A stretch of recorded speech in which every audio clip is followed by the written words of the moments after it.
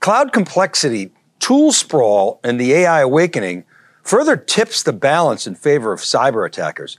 You combine this with corporate inertia, AI washing, LLM inconsistency, and the pace of change, and we believe for now anyway, adversaries have the advantage over defenders. Moreover, macro spending headwinds continue to force organizations to make trade-offs, not the least of which is how to fund AI experiments and, more importantly, deployments. Notably, however, 45% of organizations are using LLMs in production for use cases that, very well may improve the productivity of SecOps teams in the long run and accelerate the cat and mouse game and bring it back to a state of equilibrium. Hello and welcome to this week's Wikibon Cube Insights powered by ETR. In this breaking analysis, we share key takeaways from SuperCloud 3, AI meets cloud security, and put forth new spending data from the latest ETR survey that shows which security firms are best positioned in the AI race to capitalize on the AI wave. The spending climate, it's still tight. Here we show the latest results from ETR's July survey. It's a drill-down survey of nearly 1,800 IT decision makers, representing $750 million in worldwide tech spending. Now, as we've reported in our research previously, we entered 2023, we came into this year with a much more sanguine spending outlook of 4.6% annual growth. This figure has deteriorated over time and continues to see headwinds. IT executives now expect just under 3% growth for the year, down again from the last survey period. Now, the AI awakening, it's starting to have an impact and shift spending priorities. Here are the results from that same drill-down survey assessing sector priorities. Now, while cybersecurity remains the leading priority yet again, we continue to see a slight downtick from last October. But it's still quite a bit ahead of the other sectors. Now, notably, AI has seen a marked uptick in the survey as shown by that red arrow. SuperCloud 3 was all about AI and cloud security, and you can see why here. Cloud migration, despite the optimization trend over the year, remains steady, as does analytics and data platforms, which is a subject that we've covered extensively, data platforms, that is. Now, the point is, whereas budget constraints combined with the AI imperative force companies to make more trade-offs, cloud chaos and the wide availability of new AI tools, such as generative AI, further enable attackers, we believe. Now, more evidence of this trade-off is seen here. This graphic plots net score or spending momentum on the vertical axis and pervasion in the data set. It's kind of a funny word, but it's a proxy for penetration in the market. The 40% red dotted line indicates a highly elevated spending velocity. And you see those squiggly lines? That tracks the momentum for each of those segments for the past 3 quarters. So we're showing AI, cloud computing, and of course, an arrow toward information security. Now, as we reported last week, AI bottomed the month before the announcement of ChatGPT and has been up and to the right ever since. Only AI and containers remain above that 40% mark, although cloud computing is right there, as you can see. And it's a much more mature market. So having that high a net score or spending velocity is actually quite impressive. And they've got a very big presence in the data set. So that meaning to have that large of a share of market with that kind of sustained momentum is still quite remarkable. But as you can see in the squiggly line for cloud, it's come down since the peak during the pandemic. Meanwhile, cybersecurity is very pervasive to the right, but as we'll show in a moment, it's bifurcated between the old and new platforms, meaning several modern cloud-based security offerings, they're showing strong momentum and are disrupting legacy solutions, which tend to pull the overall down. But inertia remains difficult to overcome for many organizations as they essentially rinse and repeat long-standing patterns. That makes rapid transitions difficult. This is of increasing importance and sometimes concern as leading security firms are reporting strong adoption of AI by attackers who have used AI for years. Today, however, many more bad guys have access to advanced AI tooling since ChatGPT's launch and the open source industry's response. So let's double click on the cybersecurity landscape and look at the players in the market. We want to answer the question, which leading security firms are in the best position to exploit AI? Who's getting the uplift? This chart cuts ETR data, and what we did was we cross-tabbed 574 AI accounts, that is, strong adopters of AI, with cybersecurity firms, and in this case, they had to have an N of more than 100 mentions. So we filtered it on that, more than 100 mentions within that ETR survey. The vertical axis is spending momentum, or what we call net score, in those AI accounts, and the horizontal axis is the overlap or penetration in those AI accounts. Again, that red dotted line represents those platforms that have a highly elevated net score. Now, we cut the data on the top 10 based on spending momentum. That's the chart that's inserted. And the top 10, that's at the top, and the top 10 sorted by the ends in the survey. So the top is cut by, sorted by spending momentum. The bottom is by the presence or ends in the survey. And companies that make both cuts, i.e. top 10 in spending momentum and top 10 in presence, we give them 4 stars. And those 4 firms are Palo Alto Networks, CrowdStrike, Okta, and Zscaler. And you can see Cloudflare just misses the net score top 10 cut, so we're giving them 2 stars. Now, a couple of points are noteworthy here. First, Microsoft is dominant. You see that in the upper right. We put a box around Microsoft. And interestingly, last week, Microsoft made some security announcements for Secure Edge that spooked investors, and it took down most of the sector. A lot of the security names got hit. However, as we said at the time, we thought that the sell-off was overblown, as firms like CrowdStrike and Okta, they've always successfully competed with Microsoft's, for instance, identity and endpoint products respectively for years. So the fact that companies like Palo Alto and Zscaler got hit surprised us a little bit, but I mean, it's a normal reaction of the market, but we thought it was overblown. But it's Microsoft, and the company's current AI momentum, it captures a lot of attention and moves markets. All right, back to the data. Cisco's another call out here in this chart, where we can see it has significant market presence to the right. It's got a $4 billion security business as a separate business unit inside of Cisco. Now, that's smaller than Palo Alto's business, for example, because many customers, now you might ask, why is Cisco so much further to the right than Palo Alto if Palo Alto's bigger? And we suspect the answer is because many customers probably associate Cisco's networking with security. It's got such a huge networking business, and that includes a lot of security capabilities and features. So they likely show up more prominently in the survey because customers think, oh, I'm buying networking and security together. But that's not part of Cisco's separate security business, which is largely a software business. Now, having said that, as you can see, the company doesn't have the spending momentum of the 4-star companies. Jeetu Patel, who runs that business, I know we've talked many times, he's brought in Tom Gillis, formerly of VMware. They've got a vision, and they have a plan to accelerate that momentum, and it likely will involve security and networking coming closer together, and of course, the injection of AI. Now, remember, we've simplified these pictures because we're cutting the data by those customers that are AI adopters, and then we're narrowing that N to be greater than 100. There are a lot of other companies in security space, and this chart underscores how crowded it has become. And again, there's many more than we're showing here. It's just this happens to be the ones we capture in the ETR survey. Again, we cut the data by 574 AI customers, and we turn off the requirement for 100 or more Ns. Look what happens. The picture becomes both really crowded and bifurcated, with a lot of firms showing single-digit or negative spending momentum net score on the y-axis. So it's that pulls the overall down despite the momentum of the big guys. But a couple of notable items here. While we only show 10 here in the inserted chart in the bottom right, there are 13 companies in the survey with this cut that are above the 40% mark. So that's very impressive. You've got that many companies above the highly elevated net score. It just talks to the momentum in the market and the number of players. There's another striking stat. Datadog shows here at a 44% net score. That's 10 points higher than when you turn off AI. So AI is a real tailwind for Datadog in the security sector. It underscores the affinity that its platform has amongst AI adopters. Zscaler also jumps up 10 points when you turn on AI. So does Palo Alto.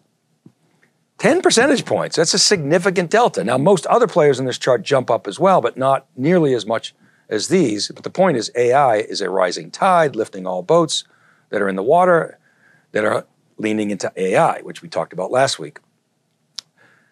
This should be the case by all logic, but the other point of this chart is that the market is split between those modern platforms that have the momentum, either newer firms like Wiz or more mature firms like Palo Alto Networks, and disruptors like Zscaler and CrowdStrike and Okta. And they're split from those that don't have the momentum and are in the red or in the single digits in terms of net score or spending momentum. So on balance, this is a mature market, but large pockets of growth exist that are growing organically and disrupting and stealing shares from the existing legacy install base. Now, sticking with the AI theme, let's take a look at how organizations are deploying generative AI. This is data from ETR that shows for those organizations that are evaluating Gen AI, how they're contemplating using it and where it is actually deployed in production. So you can see the blue bars we're evaluating and the yellow bars are in production. Now, not surprisingly, more folks are still evaluating than are in full production. Nonetheless, by this survey, around 45% of customers surveyed have LLMs in production. We talked about this at SuperCloud 3, where the hype and the deployments are actually aligned. And normally that's not the case in emerging markets. So these companies are using large language models in ways that you'd expect. They're generating code. They're doing chatbots. They're writing marketing copy. They're summarizing text. There's a little bit of image action going on there. Now, while these aren't necessarily directly targeted and direct hits at security, one can see code generation helping developers better secure their code. Chatbots could help deal with incoming requests or inquiries to security teams. Summarizing documentation or logs and streamlining run reports, they're all things that could make security teams more productive. But one can see how these very same uses could dramatically assist attackers, writing better phishing emails, identifying vulnerabilities, and dozens of other uses which have been well documented by others. We won't go into it in depth here. At SuperCloud 3, we asked folks whether ultimately AI will help attackers or defenders. And mostly people believe it will help attackers in the near term. But we believe questions remain long-term as to how long it will take defenders to catch up. Let's hear from 3 leading executives how they answered this specific question, attackers or defenders. Who benefits most from AI? Here are John Rose, who's the CTO of Dell Technologies, Jay Chaudhry, the CEO of Zscaler, and George Kurtz, who's the CEO of CrowdStrike, all weighing in. Let's take a listen. In the security world today, it benefits the attackers. We don't like to talk about it, but it allows them to just move faster and to move at a speed and scale we've never seen before. We're already seeing that. Defensively, we've used it. We do great work on fraud detection and event correlation with AIs, and that's kept us treading water properly.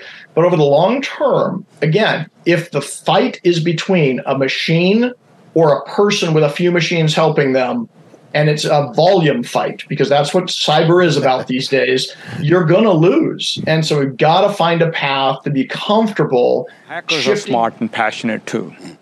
I think that big challenge is inertia in large companies.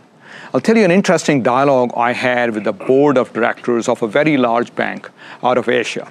And one board member said, Jay, you are sitting in the US leading this number 1 company, but some of the largest American Fortune 100 companies are getting breached. They got technology, they got money, they got all the know-how. Why are they getting breached? If they are, what hope do I have? Was the question. I had to think about it for 30 seconds. Then I said, all that is true. The biggest thing that's holding large corporations back is inertia. Think of inertia as a very powerful thing. I think when you look at adversarial AI and generative AI, which I would say, one of the areas that I think is critical is the ability to actually compress the time frame for exploitation. So think about this, 0 Day Tuesday from Microsoft comes out, once a month.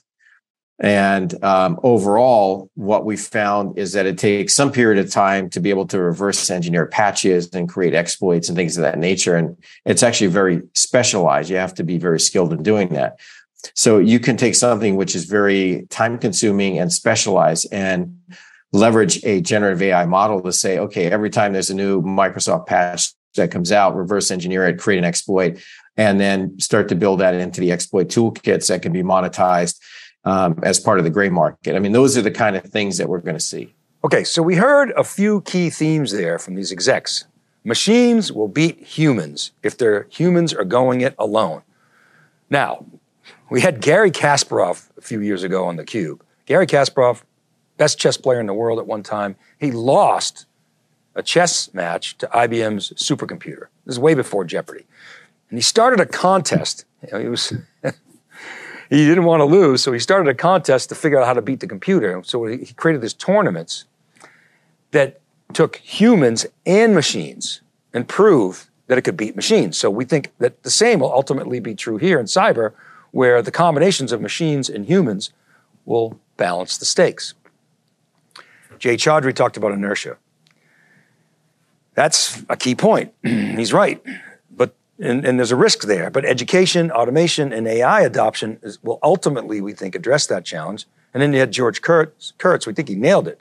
Today, Patch Tuesday means 24 hours later, you get Hack Wednesday. And what he's implying is Patch Tuesday becomes Hack Tuesday, same day.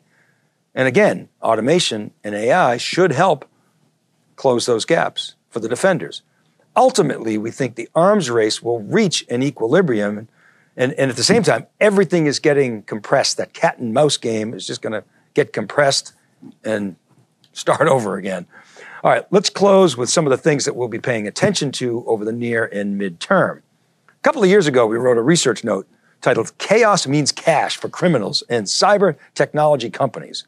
And we stand by that today. Cross-cloud complexities, you add to that chaos by injecting LLMs into the equation, really starts to change things. Now, on the one hand, AI can automate the mundane and those tasks that are sucking up a lot of time, but the diversity of LLMs, you get thrown in different vector databases, many choices of open source and other tooling. You got vendor AI marketing and AI washing, creating a lot of confusion for customers.